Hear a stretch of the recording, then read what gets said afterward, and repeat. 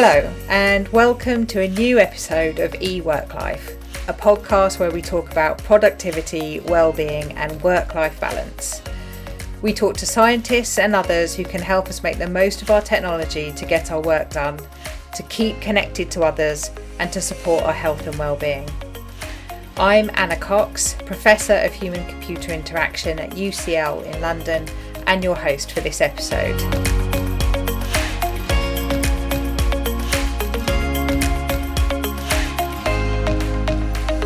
In today's episode, I'll be talking to Dr. Paulina Bondaronek, an expert in behaviour change technology, about how her father's disability sparked her interest in health psychology, how she dealt with her own mental health struggles during her PhD, and why, when there are over 300,000 health apps available, we aren't all much fitter.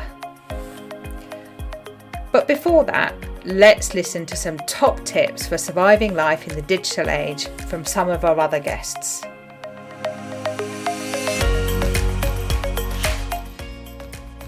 I'm Joe Newbold, a lecturer at Northumbria University, and my top tip for surviving life in the digital age is to create different playlists for different parts of your life. So perhaps you have one for getting up in the morning, one for exercising, one for relaxing, one for cooking dinner, and one for working.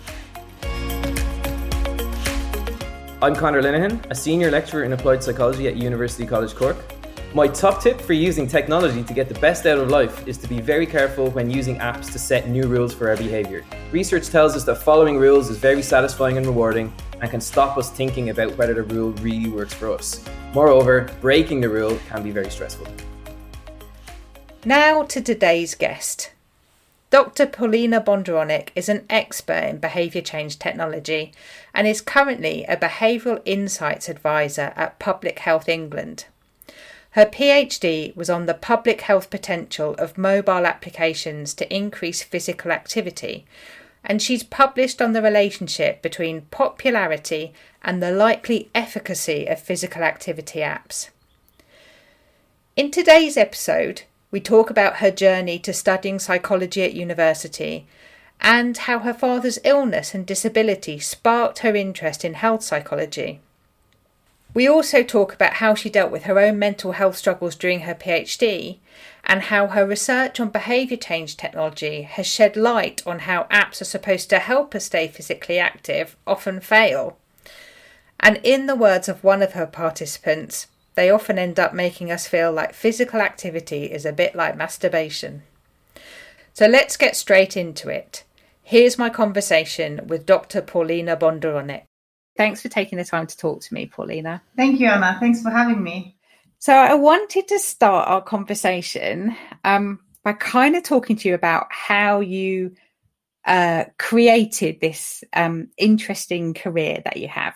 So I know you started your university education by studying psychology. So what was it that got you interested in that in the first place? I think, first of all, I studied 3 times and only the third undergraduate I finished. And the learning from me is, yes, I studied in Poland to become an English teacher. And then I studied in Warsaw to become that was social psychology in English. It was the first course in Poland. And that I haven't finished either, just because I loved London so much and wanted to be here. And the third course was psychology. And I think it took me a while because I really didn't know what I wanted to do. And I still say, I'm 37 now. I'm not quite sure what I want to do when I grow up. But so for those people who are still not sure, I think this is such a nice thing, comforting thing to know. But so psychology, I think I was always interested how the mind works, but also I grew up with a father who was on a wheelchair. He stopped walking from one day to another. I was at the age of 14 now, and I was looking how he would adjust to a long-term condition like this, not being able to walk for 7 years before he passed. And I saw how little support there were for the psychology of adjusting to long-term conditions to make it easy for the person. So I think this was just helped me to ingrain this kind of psychology bit in me to be motivated, to be more interested in these issues. Okay, so but it must have been really hard for, I guess, not just for your father, but also for other members of your family, watching him have to deal with this. It was incredibly hard, but I think, that's the other thing. I think the second motivator was just to get to know myself a little bit, because it was kind of silent. We didn't speak about that, you know. In certain families, you speak a bit more about the emotions. We just get on with things. And maybe that's something to do with growing up in communism. We just, there was so much despair, and, and the practicality was the most important thing in your life, money had no value. I give you chicken, you give me, a sweater that you just knitted yourself, this kind of. So it was all about practicalities, but not so much about emotions, I think. And I wanted to learn a bit more about that, and to get to know myself. It was incredibly difficult, it's true, for the whole family. And so, was it an interest in clinical psychology that originally took you in that direction? Yes, exactly. Because I think at that stage, everyone wanted to be a clinical psychologist. This was what psychology was about, or a psychotherapist. You wanted to work one-on-one, and this was the exciting bit that you see in the films. And then it turned out that it wasn't maybe so interesting altogether. When I did a module in health psychology, I realized, okay, this is it. I love this. This is about healthy behaviors. This is about long-term management of long-term conditions. And that was the exciting bit for me, that I associated myself with, and with growing up with my father being disabled. And so you then went on to do a master's in health psychology.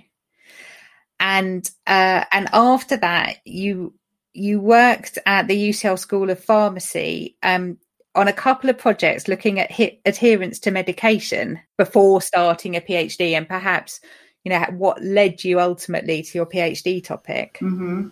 I think during my undergrad, when I did my health psychology module, I realized I just want to do research. This gives you such freedom. I just love this, and just having just one topic and expanding it and expanding yourself, it was amazing. So this was a good thing, that I realized I want to do something. I got first class honors, and then I got distinction from my health psychology. I thought the world is open.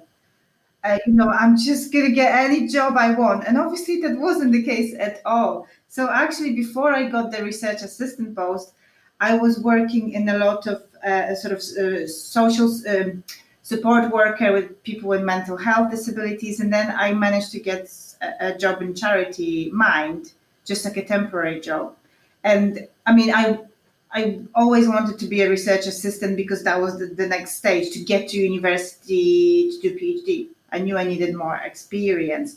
So this was actually any sort of health psychology work. I was so open to it, and it didn't matter what kind of topic it was. So it wasn't like I really wanted to do this and that. I just wanted to be at university and just throw stuff at me so I can do some research, gather data, write papers. I just needed more experience. So that was it. And then, I think that was that, if that answers the question. Okay, yeah. And so alongside doing your PhD research, you also started working at Public Health England. So how did that opportunity come about? Mm-hmm. So this is through the research councils give this kind of opportunity that you could choose a place.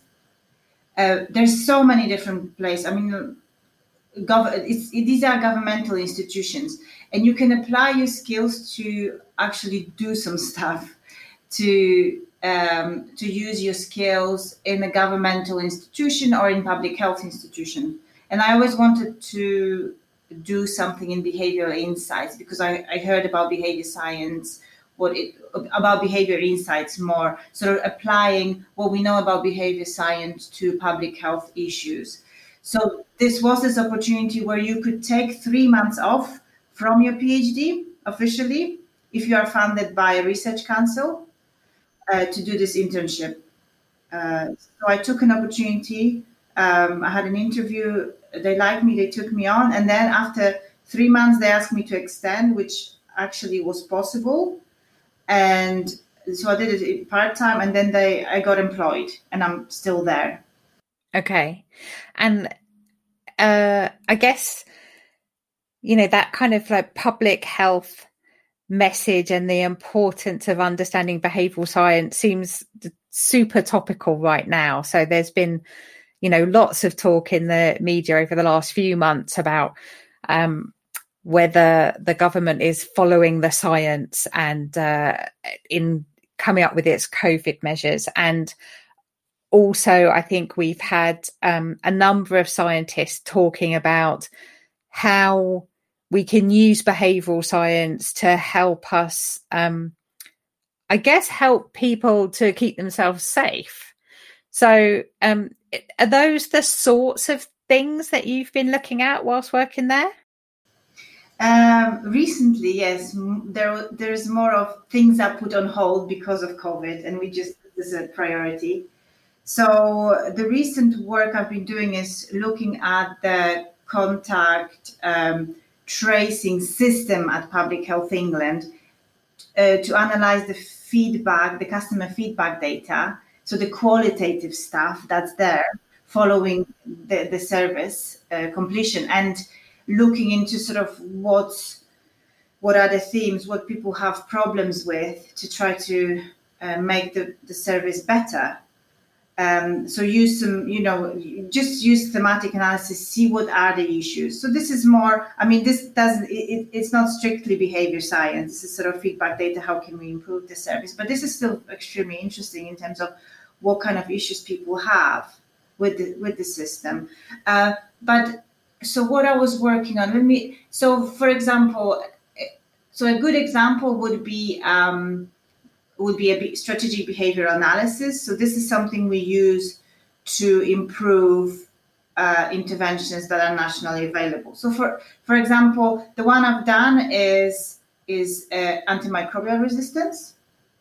So I was involved in a project. So the target behavior is to decrease antibiotic prescribing in primary care. So what we would do in the first stage is we would identify the behavior and then look at the influences on that behavior. So the barriers facilitators to decreasing antibiotic prescribing in primary care. And then we would look at the interventions that are already there, implemented, to see if they target those influences on the behavior. And then to see what are the gaps there that we can potentially target. So, for example, if we see that all the interventions that are nationally available target knowledge of the GPs, we can say, okay, but that might not be the best way if it shows that the influences are more environmental rather than knowledge-based. So an example of environmental would be the lack of time. That's a big one, right? Especially for general practitioner. But if we target their knowledge, how likely it is to change their behavior? Well, quite unlikely. If the reason that they're prescribing is because they've got a lack of time and that's the thing that's driving them to make that decision. Yeah, okay. So it sounds as though working there, you've had the opportunity to think about how to design behavior interventions, behavior change interventions, and now you're looking very much at designing digital service. Mm-hmm. Is that right? Mm-hmm. Or improve digital service. Yes. This is all sorts of work that we wouldn't.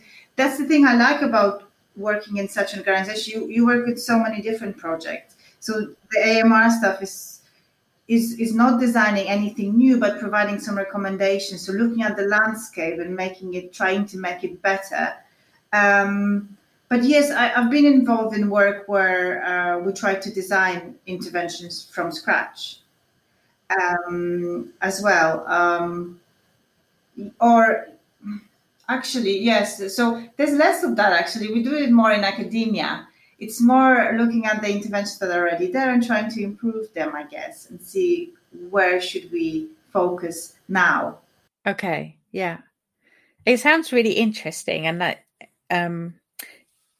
you've had the opportunity to successfully combine working in the academic world and doing academic research with also this opportunity to work in Public Health England and like apply what you know to real problems that influence everyone in their everyday life.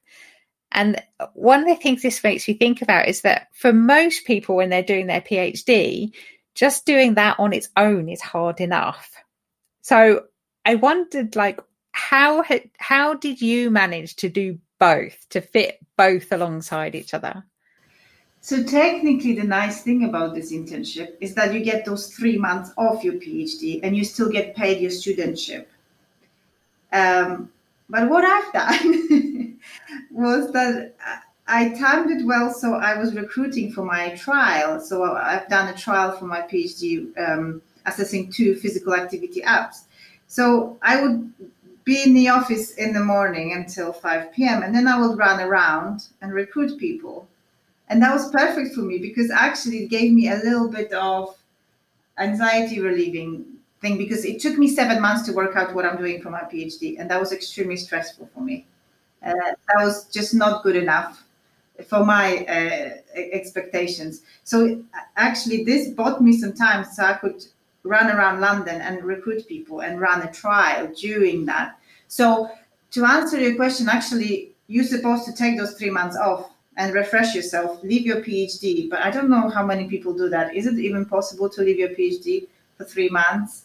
I doubt that. But I think I managed it very well. I was actually exhausted at the end of 3 months because I was running a trial and doing a full-time job, but I'm sort of used to it. I used to, I had to support myself in London, and I was a waitress for 8 years whilst I was studying. And sometimes I was full-time studying and full-time being a waitress. So I'm kind of used to that. It's okay for a while. You've built up lots of kind of skills in being super organized and ensuring that you know exactly what you have to do across all of these different areas of your life, and making sure that you deliver on all of them. Like, do you think of yourself as being a really well organized person? No, I don't. When you say it's funny because when you describe me, even nice positive things is like you managed to do your PhD and then not many people have this experience. I'm listening to this and think I really like what you're saying, but I don't associate that. It's the critical mind. And I always say this is why I meditate, because I don't perceive any of the positives. I just get on with it. But I think it must be in me because, you learn a lot about those self-regulation techniques during, in behavior science. This is sort of, it feels like this is the bread and butter of designing interventions, which we can talk about. I mean, it's not great, but, this self-monitoring, goal setting, action planning, feedback on behavior, how to improve, reevaluate, do it again. And I quite love that because I was never familiar with agile working, but I think that's the part of it, like sprint planning and doing a sprint review. And I actually love that. I need to do it for myself. So this is kind of work I work for the Public Health England digital team. I do some work there, and we do every 2 weeks. We do the sprint review, sprint planning. I just love this kind of stuff. I think I need a little bit more of that because the PhD is finished. And rather than writing up my fellowship, you can get very, very used to doing other stuff. And I think you've done this, and you've been really good at that. I've been really impressed when I saw you doing do you have like 6 months? In terms of planning? Yes. Well, I try and I go through a process every quarter with my PhD students and my postdocs, and we all sit down and we plan the next 3 months. And so we think about what do we want to achieve in that time and how are we going to fit that into the time that is available. I think I need this now. I have it because it's a tangible. You need to finish your PhD, and I have a strict, goal. But now it's a little bit. I think I need a little bit of that because you can't. It's just there's some stuff on the horizon that's output, and the output makes you actually scared of it because you need to achieve something. But how are you going to do it? It's just not there at the moment. Yes, but in terms, I've done this before in my life. Like I was dealing with mental health issues, and what I did was create. Every day I had a diary, writing about what the issues are, and then every week I would reevaluate how am I going towards recovery. Of course, when I was able to do so, because at the beginning, if you're completely lost in your sort of mental health issues, you don't have time to do goal setting, or that's not your motivator, isn't it? So that helped me a lot in the past. So I might need to do it again a bit more. Okay. So I wanted to talk to you a bit about your PhD research as well, in a bit of detail, because just recently I saw a preprint paper that's become available that showed that when the UK went into lockdown, that people's physical activity dropped quite dramatically, like as you would expect, right? People weren't able to go out of the house, they weren't commuting to work, they weren't doing the school run. So all of that kind of incidental walking around disappeared. They're also not able to go out and run or whatever they normally did. They couldn't go to the gym, or the gyms were closed. So it's perhaps not surprising to see that these indicators of physical activity had dropped dramatically over that period. But what I found really interesting was that even by mid-June, which was a month after lockdown had kind of been relaxed and people were now allowed to go out multiple times a day, the physical activity data hadn't recovered back to its original levels. So this paper seems to suggest that people lost the opportunity to be physically active. And then when those opportunities came back, they weren't able to reinstate all their old practices and so on. And I know that in your research, you've been looking at physical activity apps. And so I wanted to talk to you about whether you think physical activity apps kind of hold the key to helping us get back to where we were before lockdown with our levels of physical activity, and perhaps even surpass that, because I guess one of the things we know is that people aren't as active as we might want them to be for like optimal health. So it seems particularly worrying, I guess, now if our levels are much lower than they were before.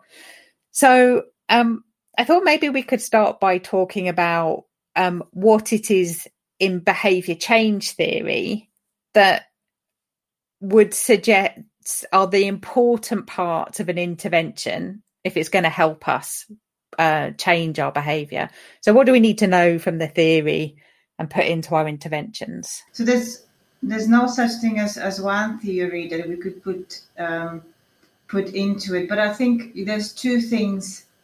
There's one thing. Let's look at an example of the apps that I've been looking at, and I spent far too much time in the App Store. I spent about 2 years looking at Google Play and iTunes, and I knew what's high ranked and what's popular. So I focused on the most popular apps, and this is, I think, was saying what they miss and whether they hold the key. I think we will answer the question that you asked. So most of the apps on the market, and these are downloaded in millions, they focus on what I mentioned. So these are the things that we call self-regulation technique. And if you think about self-regulation as a word, it has to do with something that you do to yourself. You regulate yourself in one way or another. So you kind of take control of your own behaviour. Yeah. And so these are stuff like monitoring your running, pace, elevation, time, doing your 7-minute workout challenge. Again, you're monitoring, tick the box, I've done it. And then it shows you feedback, how many times a week you've done it, how many times you ran, for how long, and how many calories you burned. And then sometimes it helps you to set some goals, not always. Helps you to action plan towards these goals. So even if we look at this simple, these features, which are prevalent in most apps, there's a bit of social support bits, but it's mainly the social support I find a little bit primitive, because it's sort of, yes, I've done my run, give me a little thumbs up. I think we could do much better. There's a little digital rewards as well, things like that, and little prompts. And that's pretty much it. Now, if you think about behavior science, if we know that people like Daniel Kahneman, who popularized the dual process theory, so the system 1 and system 2, which is a simplification, but still it's really helpful. The system 1 is the one that is more emotional, impulsive, relies on habits. It's a very automatic process. It's a cue dependent. I see a chocolate, I grab the chocolate, I eat the chocolate because I'm stressed. And then the other one is the self-regulation one, the decision-making process, the deliberate decision-making process, the effortful system. Now, if you think about that, I would argue that the apps target the second one, which is the effortful decision-making. I make a goal. I stick to the goal. I reevaluate my goal. And I think that this is a huge problem, because we are not those robots, rational human being that we think that we are ourselves. Because my motivation, I don't know about you, but bitter experience from my life shows me that I will decide something, and I will decide it for sure in the morning. In the afternoon goes away, and in the evening, forget about it. I'll start tomorrow. And I'll convince myself that I'll start tomorrow again. And I'll be so sure about that. And then again, I mean, I had it with trying to quit smoking. I smoked for 6 years, How many times do you promise yourself that this will be for sure your last cigarette, And this is because the system 1 is the emotional one, the cue dependent one. Again, I see a cigarette, I smell a cigarette, and I think, oh, I really need one. You're saying that system 1 drives a lot of our behavior, but we kind of, when we're thinking about trying to change our behavior, we tend to focus on system 2, and the technology is all around system 2. Yes, thank you. You summarized it very well. I just talk too much about that, but yes, exactly. Because I think also it's much difficult. Well, I don't know if it's much difficult, but it's easier to set a goal in apps. I'm not a designer, and I don't know in terms of technology what's available there, but I'm sure we can do better than that in terms of helping people to to help them in terms of sticking to behavior, even if this is not something that you feel at the moment, or fighting their habits that they would like to get rid of. So do you think that it sounds like you've identified a real gap there, that we need to be thinking about system 1 and its influence on behavior, but the technology isn't really helping us there. So do you think that's something that technology can help us with? This is what I love multidisciplinary work, because I think it can, and I think we need to work. So behavior scientists, practitioners of physical activity, let's say, designers, people from human-computer interaction like yourself, and work together and answer this question, because actually I don't know how technology can help us, but I know it can if we only get away from this self-regulation stuff that's already there. Because if you think about it, in behavior science, if we look at what works now for physical activity, we'd say that those feedback monitoring, goal setting works. And of course it does work, But the problem is that we don't have evidence for any other stuff that's not there at all, or is so scarce that we cannot conduct systematic reviews on those to say that the self-regulation, to say that those things work, because they're a bit more obscure and they might have been tested, but not tested enough to be certain, as we need to be, well, certain to a certain degree in science, that this works. So if I was to design tomorrow a behavior change intervention for physical activity, I would have to put self-monitoring, goal setting in there, because that's what everyone does. And of course it does work to a certain degree, but it's not sustainable, probably. Also, I think I've seen review recently that for older people, actually the self-regulation techniques do not work really. So we need to work together to do that. And I think there's things like, when I look at the behavior science, so first of all, if you look at a goal setting theory, because you've asked about theory, even that is not done very well. Because yes, we have this feedback, we have goal setting, we have self-monitoring, but what's very important in this kind of this theory is that you need to reevaluate your goals often. And apps don't even do that. So it's not only that this is tick box, we've done that bit, the decision maker. Apps hardly ever ask you to reevaluate your goal and maybe readjust it. No, it only goes as far as tells you that you've done it or you haven't done it. So if you see, for me, this is quite primitive. What about changing identity? What about talking about the emotional bits? For example, could we do something about identifying yourself as a role model in a certain way, and think, this kind of stuff, which is a bit more fuzzy. How do you design for that? Well, that's why we need this multidisciplinary work. How do you design to create, to develop an identity as a healthy person and work with that, and not necessarily physical activity? How does that spill over to other behaviors? So we need to go bigger, I believe, in order to have the kind of impact that we really need to have. Exactly.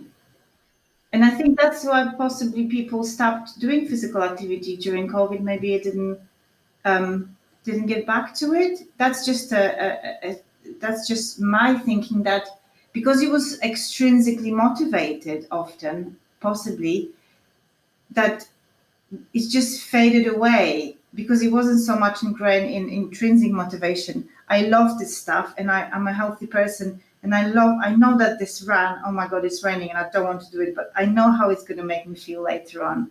And also focusing on the pleasure as well. That's another thing. Recently, I looked at American Psychological Association. They have a book on sports psychology and exercise that came out recently. And one of the academics in the first chapter said, we haven't come up with anything new for years. I mean, we've been cycling the same stuff. We're not doing very well. Like, what about the pleasure in physical activity? What about the hedonic motivation? Why do we do, this kind of, and it's true, it's all about goal setting and action planning. And this kind of stuff makes me really excited. So how can we come together and design something, something better that focuses maybe on the fun of physical activity? For God's sake, there's no fun, is it? One of my last thing I want to say is one of my participants, because I assessed the 7-minute workout challenge, and he said to me, it's like so you do it's the HIIT based 7-minute. If I start at 10, 7 past 10, I'm done. There's no excuse not to do it. And he said, Paulina, this is something dirty. I've done some qualitative interviews after the trial was finished. This is like masturbating. I'm closing my door. I'm doing it for 7 minutes. I'm done. Thank God I can get on with my life. Is this what physical activity is about? Like, is this, I mean, it just doesn't make sense, does it? If we actually reflect. So to answer your question, yes, I think those apps are not very effective, especially in the long term. So in terms of trying to address this current problem of people not, people have being more sedentary and not being as physically active as they were even 9 months ago, say. It sounds like you're saying that the current apps we have are not the key to solving that. Do you think they offer something, though? So even if they're not going to solve the entire problem, are they effective in helping people to change their behavior and to be a bit more active than they were before? Oh, absolutely. I think I'm just being quite negative because for the sake of it, because I'm a pessimist. Absolutely. And you know what? The beautiful thing in my trial is because I had people from 20-year-old to 60, 70-year-olds. And the one guy said, I took out my shoes and it's like my running shoes. It's like being reconnected with an old friend. And the app for running, that was PHE1U Couch to 5K, helped me to start running again. And for certain people, definitely did work. It's sort of that the app has to be introduced at the right time, at the right moment, and those critical moments when you are more likely to change. And I think, yes, of course, if you told me in the 80s that there will be a little thing in my pocket that can tell me how much I ran, set goals for me, ask my friends to maybe to give me thumbs up. It's an amazing thing. It's just that it has to be introduced at the right time. So, of course, apps has lots of potential. And it did work. They do work for some people. And even with the trial, some preliminary data show that it worked. It increased physical activity for some people. For some people, there was no change. And actually, there was a decrease for some people. So it definitely works. And I think this is what I'm writing in my fellowship, sort of to try to find out who it works for. When is the time to introduce those apps? And if the apps don't work, can we just have something else? And this is where my work at Public Health England comes in. Like, we know that this is not the thing that will change the world, right? We need to work on so many different levels. And it's not about physical activity. Like, it's not, like this masturbation thing for 7 minutes and it's done. It's about healthy living, right? And work-life balance and healthy eating and spending time with family. And in the current climate, it's very hard to do because we are workaholics, or many of us are. Okay, so thinking about, I'm curious to know how your research and your knowledge from this area, how do you bring that into your own life? We've talked a little bit already about how you organize yourself and make sure that, you balance multiple different jobs or things that you focus on. But how do you keep yourself physically and mentally well? Like, do you use physical activity for that? I do, but that's quite recent. I think in Poland we have a very good saying, and we say a shoemaker walks without shoes, meaning if you're drawn into certain field like psychology or behavior change, is because you see it as lacking in you. And I've seen that before. So I've seen that a lot. So, but yes, physical activity, definitely. So actually, but the reason was because of my mental health. So my mental health went down during PhD because I have innate tendency to criticize myself immensely and have higher expectation. I thought I'm going to finish my PhD in a year, like, for sure. And I just, and often I just have to ignore that voice. And so mindfulness is a huge thing. But actually, regular mindfulness. So mindfulness is something that's more cognitive change techniques, I call them. However, the sticking to the behavior is definitely behavioral. So so how I started, so the implementation intentions here really helped me, which is, I do this at this time. It's very specific setting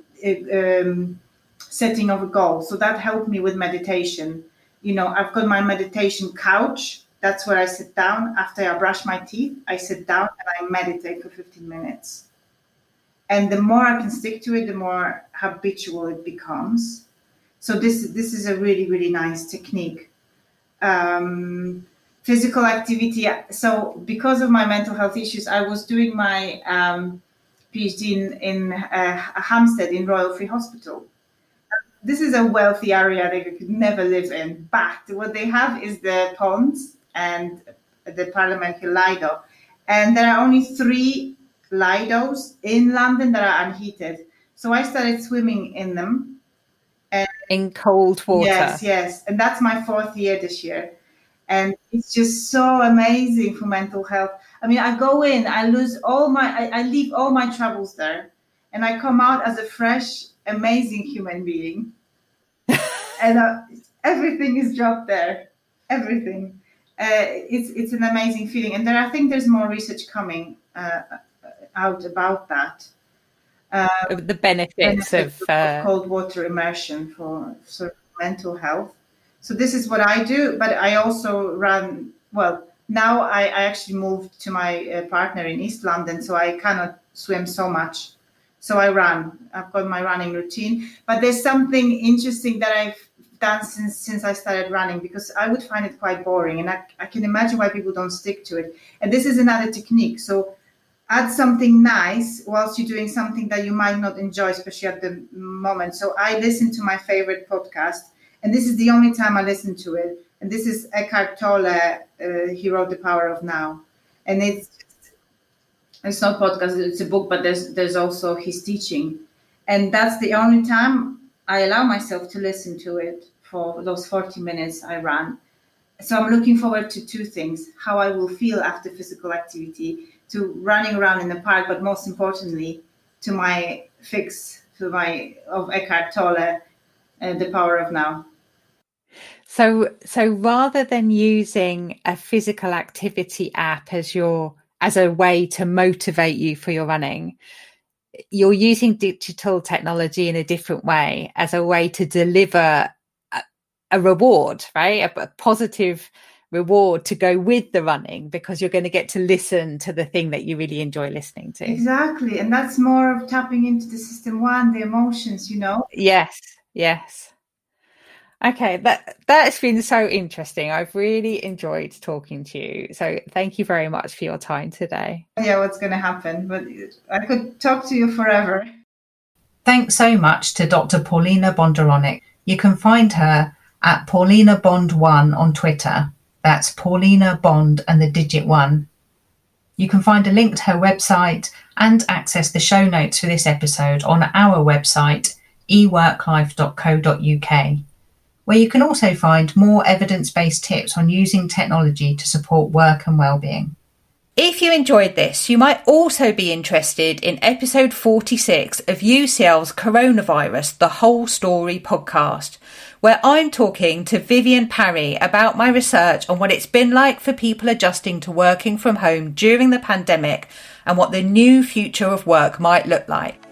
I'd love to hear your feedback on this episode. You can find me on Twitter at AnnaCox_. If you enjoyed this episode, please tell your friends, and you can also leave us a star rating and review wherever you get your podcasts. Thanks as always to our producer Claire Casson. This episode was sponsored by the EPSRC Get a Move On Network Plus. Music by ScottHolmesMusic.com.